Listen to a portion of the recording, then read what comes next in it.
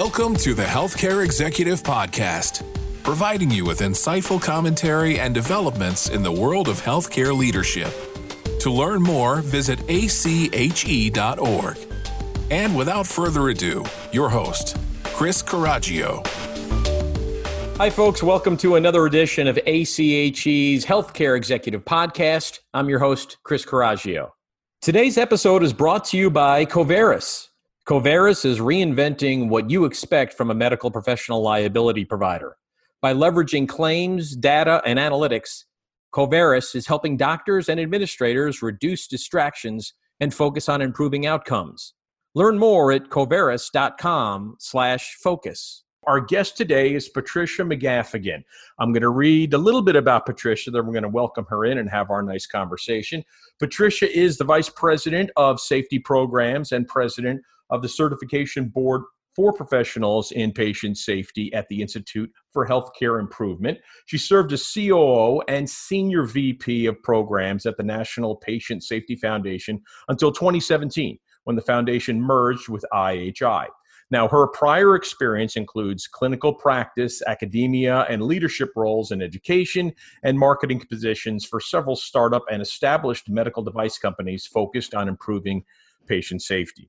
Patricia is a certified professional in patient safety, a graduate of AHA NPSF Patient Safety Leadership Fellowship Program, and serves on several national committees related to safety, including the Joint Commission National Patient Safety Committee and the Advisory Committee of the Coalition to Improve Diagnosis.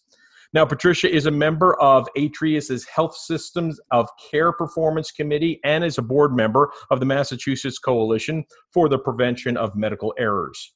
A recipient of the Lifetime Member Award from the American Association of Critical Care Nurses, Patricia received her BS in Nursing from Boston College and her MS in Nursing from Boston University. Patricia, thank you so much for joining the Healthcare Executive. Thanks, Chris. I'm happy to be with you today. Great. Well, you have such a bio, and we got through all that. Hopefully, I read that correctly. And because of everything that's in your bio, you were the perfect guest for this episode. Before we kind of jump into this episode, can you just give our listeners a little bit more about the mission and the work of IHI? Sure, Chris. IHI is an independent, not-for-profit organization with a mission that's focused on improving health and healthcare worldwide. And for over 25 years, we've been energized around our skills and our track record in bringing improvement science to advance and sustain better outcomes for health and for healthcare systems. We spend an enormous amount of time on foundational application of improvement science in our work. Many of you may be familiar with also the campaigns that we have, like the 100,000 Lives campaign and the 5 million lives, as well as the concept of the Triple Aim, which is our framework for optimizing health system performance by focusing on 3 areas that include the health of the population, the experience of care for individuals within that population, and the per capita cost of providing care. I know a lot of people are familiar with our Open School, which is an innovative global network of hundreds of thousands of learners around the world who are committed to improving health and healthcare. And then on a final note, Chris, as you mentioned, we recently merged with the Institute for Healthcare Improvement 3 years ago, and I wanted to acknowledge a couple of the key programs from the National Patient Safety Program that continue to be foundational to driving our work at the Institute for Healthcare Improvement. And that includes our think tank, the Lucian Leape Institute, which I describe as our true north for transforming safety. And I know that ACHE is very focused on the true north, as well as our Certified Professional in Patient Safety credential, which has been earned by thousands of leaders in healthcare, including safety professionals and a growing cohort of healthcare leaders.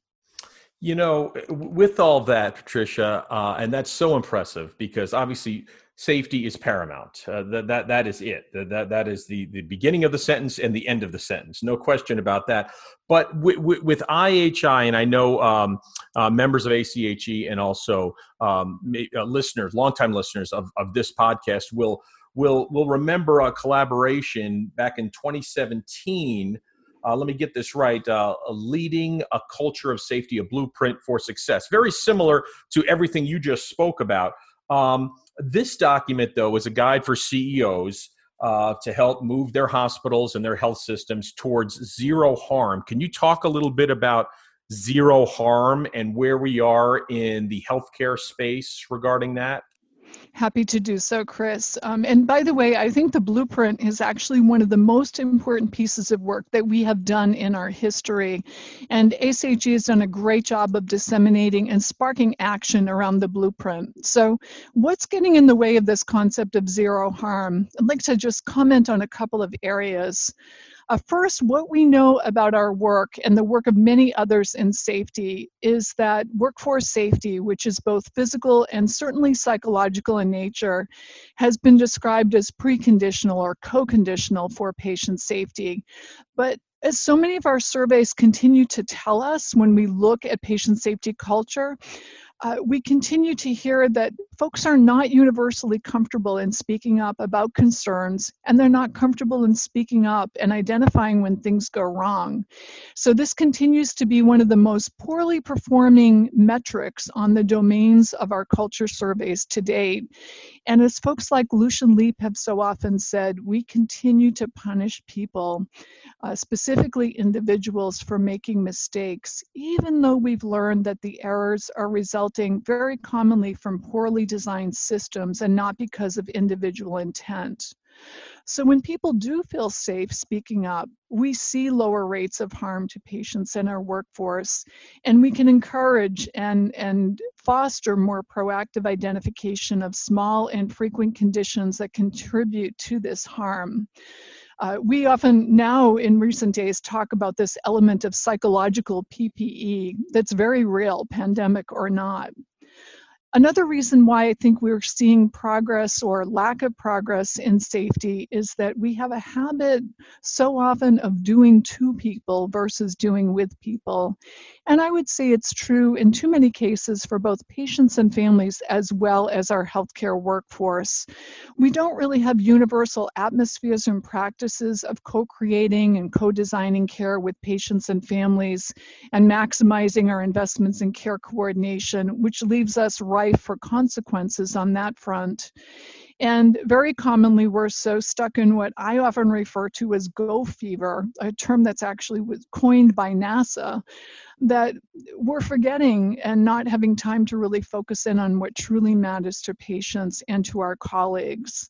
Another great example of doing this from the workforce perspective is that we actually sometimes will tell people to do things, as we saw up in Canada, where the nation was pretty much told to implement a surgical safety checklist, more so from a top-down perspective versus building the will and the engagement and the agency of those who are at the front lines of care. And we know that tools alone don't get the job done. So again, some of the reliance that we've had on improving safety has been very focused on those slices of tools versus really understanding the broad system. And speaking of systems, a third and final example, Chris, of what gets in the way is that we often don't take the time to deeply understand why things are not going well as why they do go well. And we don't always consistently communicate and close the loop and share within and beyond our organizations as we would in organizations that are truly committed to being a learning system. There's actually some interesting debate that exists out there about whether we should compete or collaborate on safety, and I personally embrace the latter. I know I wouldn't want anyone that I love to be harmed as a result of receiving or providing care because we obstructed this notion of free trade and safety, which I believe is everyone's moral right, and healthcare is moral accountability. Just curious, going back to something you said a couple of moments ago, are you confident, Patricia, personally, that more folks will feel safe to come forth with issues that they see so those problems can be addressed and have the awareness that they are there? So like you said, that's the first step, and then fixing the actual problems, getting closer to zero harm is the second step. But you feel that folks are getting more confident, feeling safer to come forward? I think we're seeing progress, Chris. I'd like it to be faster. I'd like it to be more widespread and scaling. And I think this is one of the reasons why that work that we did together with IHI and the American College of Healthcare Executives on that blueprint for leading a culture of safety is so important, because it is really at the heart and soul of ensuring that we're creating environments where people do feel safe. But yes, I do believe the two are directly related. Thanks, Patricia. Just a reminder, today's episode is brought to you by Coverys. Coverys is reinventing what you expect from a medical professional liability provider. By leveraging claims, data, and analytics, Coverys is helping doctors and administrators reduce distractions and focus on improving outcomes. Learn more at coverys.com/focus. Let's talk now, Patricia, about the National Safety Action Plan. Talk a little bit more about that, because earlier this month, IHI, ACHE, and 25 other leading safety organizations, federal agencies, patient advocacy groups, everybody came together to launch this new initiative. So the plan, and again, I want to get this correct, provides the best practices and strategies to give renewed momentum, which is important, renewed momentum and clear direction for eliminating preventable medical harm. How is this going? And will these goals be met, Patricia? Sure. So just a little bit of background on that to start, Chris. So 15 years after the publication of 2 Eras Human, we were at the time the National Patient Safety Foundation. We decided to convene an expert panel to discuss whether or not we had truly made any progress in safety over that 15-year period. So we wanted to understand what our baseline state was 15 years later. We also wanted to understand where and how we might be succeeding and why we might be stalling. And we also wanted to ensure that we could shape recommendations for what we needed to do to really accelerate that improvement. And the resulting report, which is called Free from Harm, Accelerating Patient Safety Improvement 15 Years After 2 Eras Human, shares the conclusion of our expert panel that while we indeed had made pockets of progress, typically around circumscribed areas such as hospital-acquired conditions, this progress was by no means acceptable. We're still harming, preventatively speaking, hundreds of thousands of patients per year based on some of the estimates that exist. So this report reinforced that we had a whole lot more to do on addressing safety, and we looked at why we weren't making that progress and really determined that we had been kind of carving out, very importantly, by the way, circumscribed areas, as I mentioned earlier, some of those healthcare conditions that I talked about.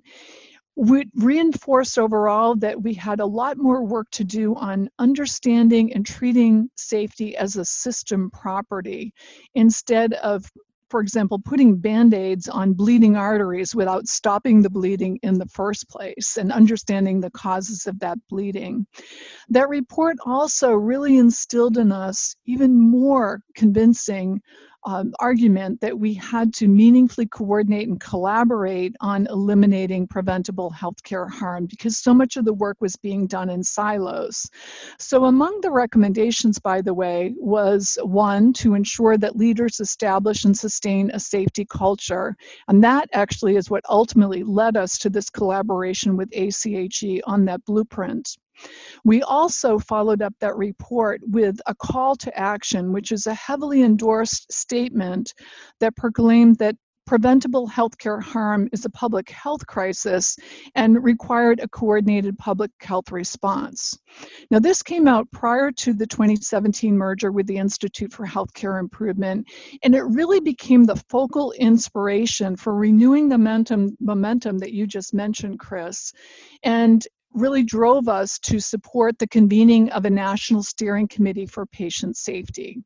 That National Steering Committee, or NSC as we often call it, was chartered with the creation, the dissemination, and the monitoring of a national action plan for patient safety.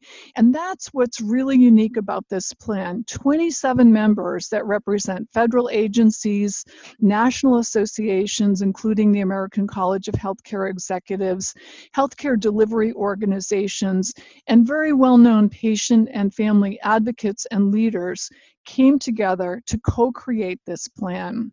So we had the spirit and the energy of organizations creating a plan for safety as a whole, as a group, and that energy, which is so robust from day one, actually accelerated as we entered into the pandemic.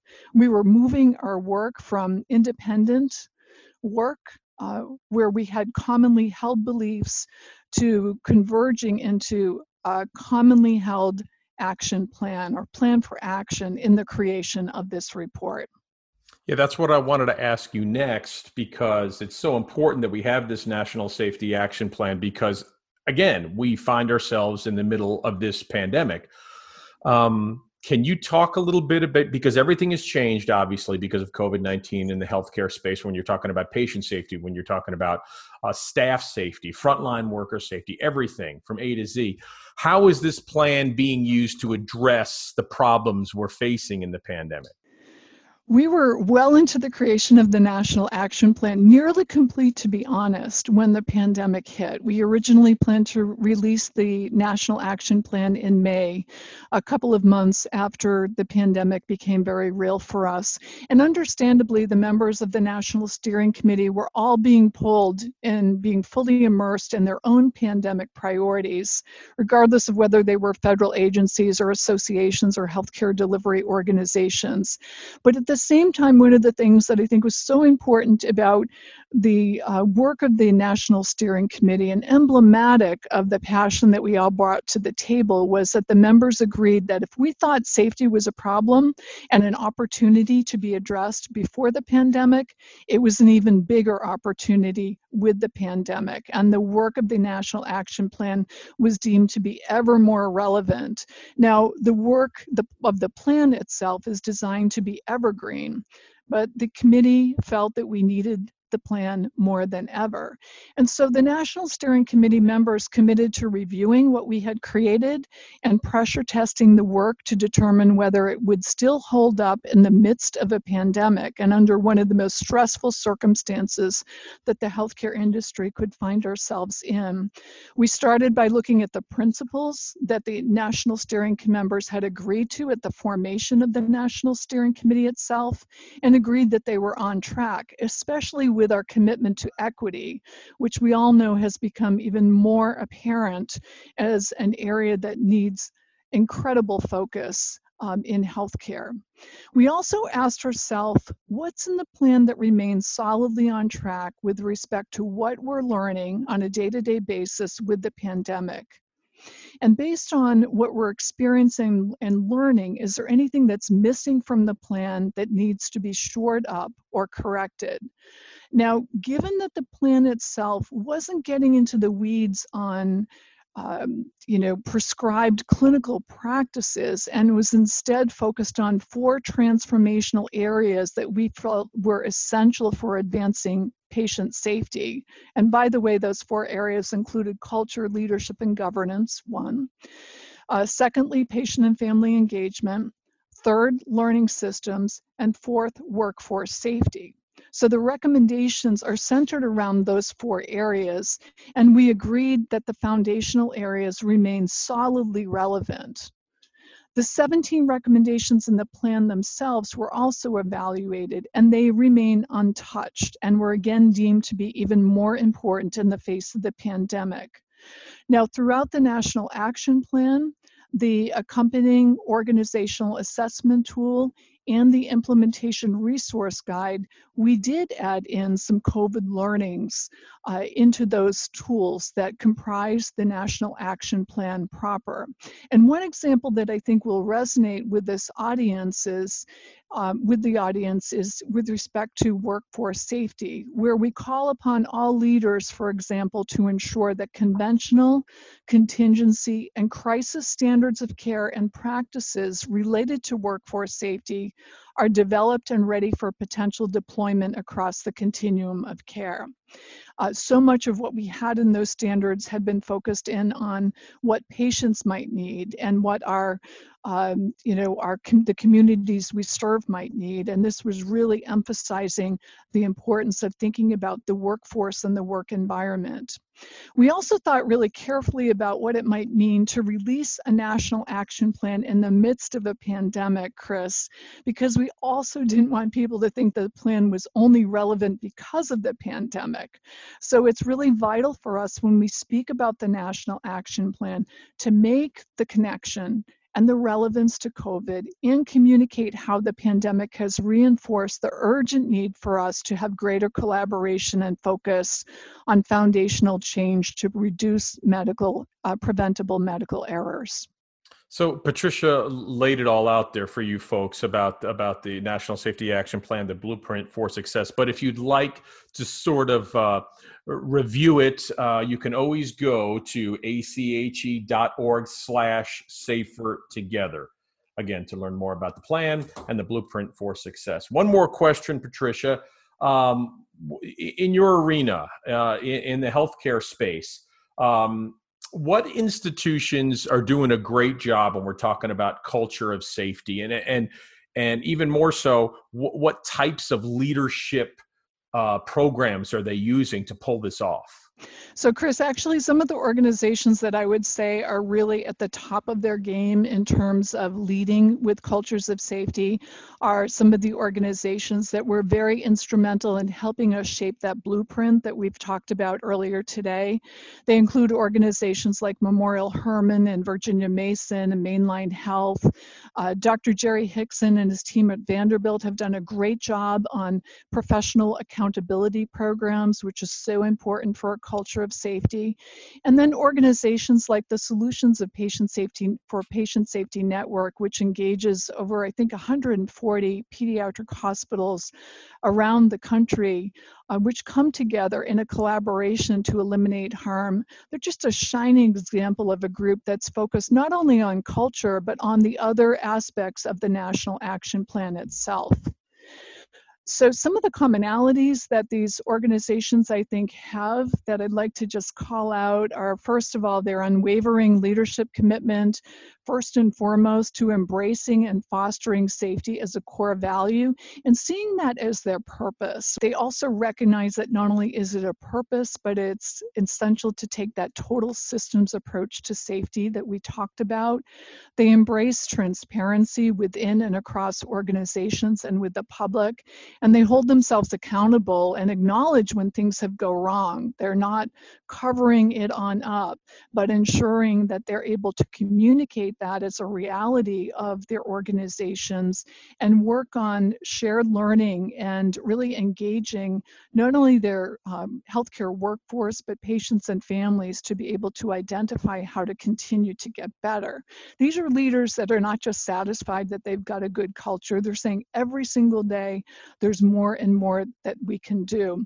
And one of the lessons that I've really learned as I've spoken about culture in many of my travels, Chris, is the sheer simplicity of how we can even think about this on an individual basis. And I think this is something that I'd like to encourage leaders to think about sharing amongst their own teams as well. At the end of every week, usually on a Friday, and that can be a hard day to do this admittedly, I try to sit back and say, what did I do this week where I was a culture carrier? Or what did I do this week where I was a culture barrier? And quite frankly, there's usually something in both columns at the end of every week. And I try to use that as a personal guidepost for what it is that I can be doing and bringing to my tomorrow when I come to work. One of the things that I've learned from evaluations of sessions that I've done is that people have said that's one of the most valuable things that they've taken away is that simple practice of saying, what is it that I can be doing and thinking about on an ongoing basis that can really be bringing out the best in me and the best in the organization that I work within. And finally, what I would say about these leaders and these organizations that are really exemplars with respect to a culture of safety, Chris, is that they embody the commitment of not getting good at 100 things or even 10 things, but they get really good at continually improving and fostering and applying the spirit and the science of improvement to their everyday work. That continued awareness, I think, is what you're talking about in that everyday work. Like you said, carrier barrier. It's got a great ring to it, and hopefully that simple message will resonate with our listeners. You expanded upon it beautifully during this podcast. We appreciate your time speaking on this topic. Thank you, Chris.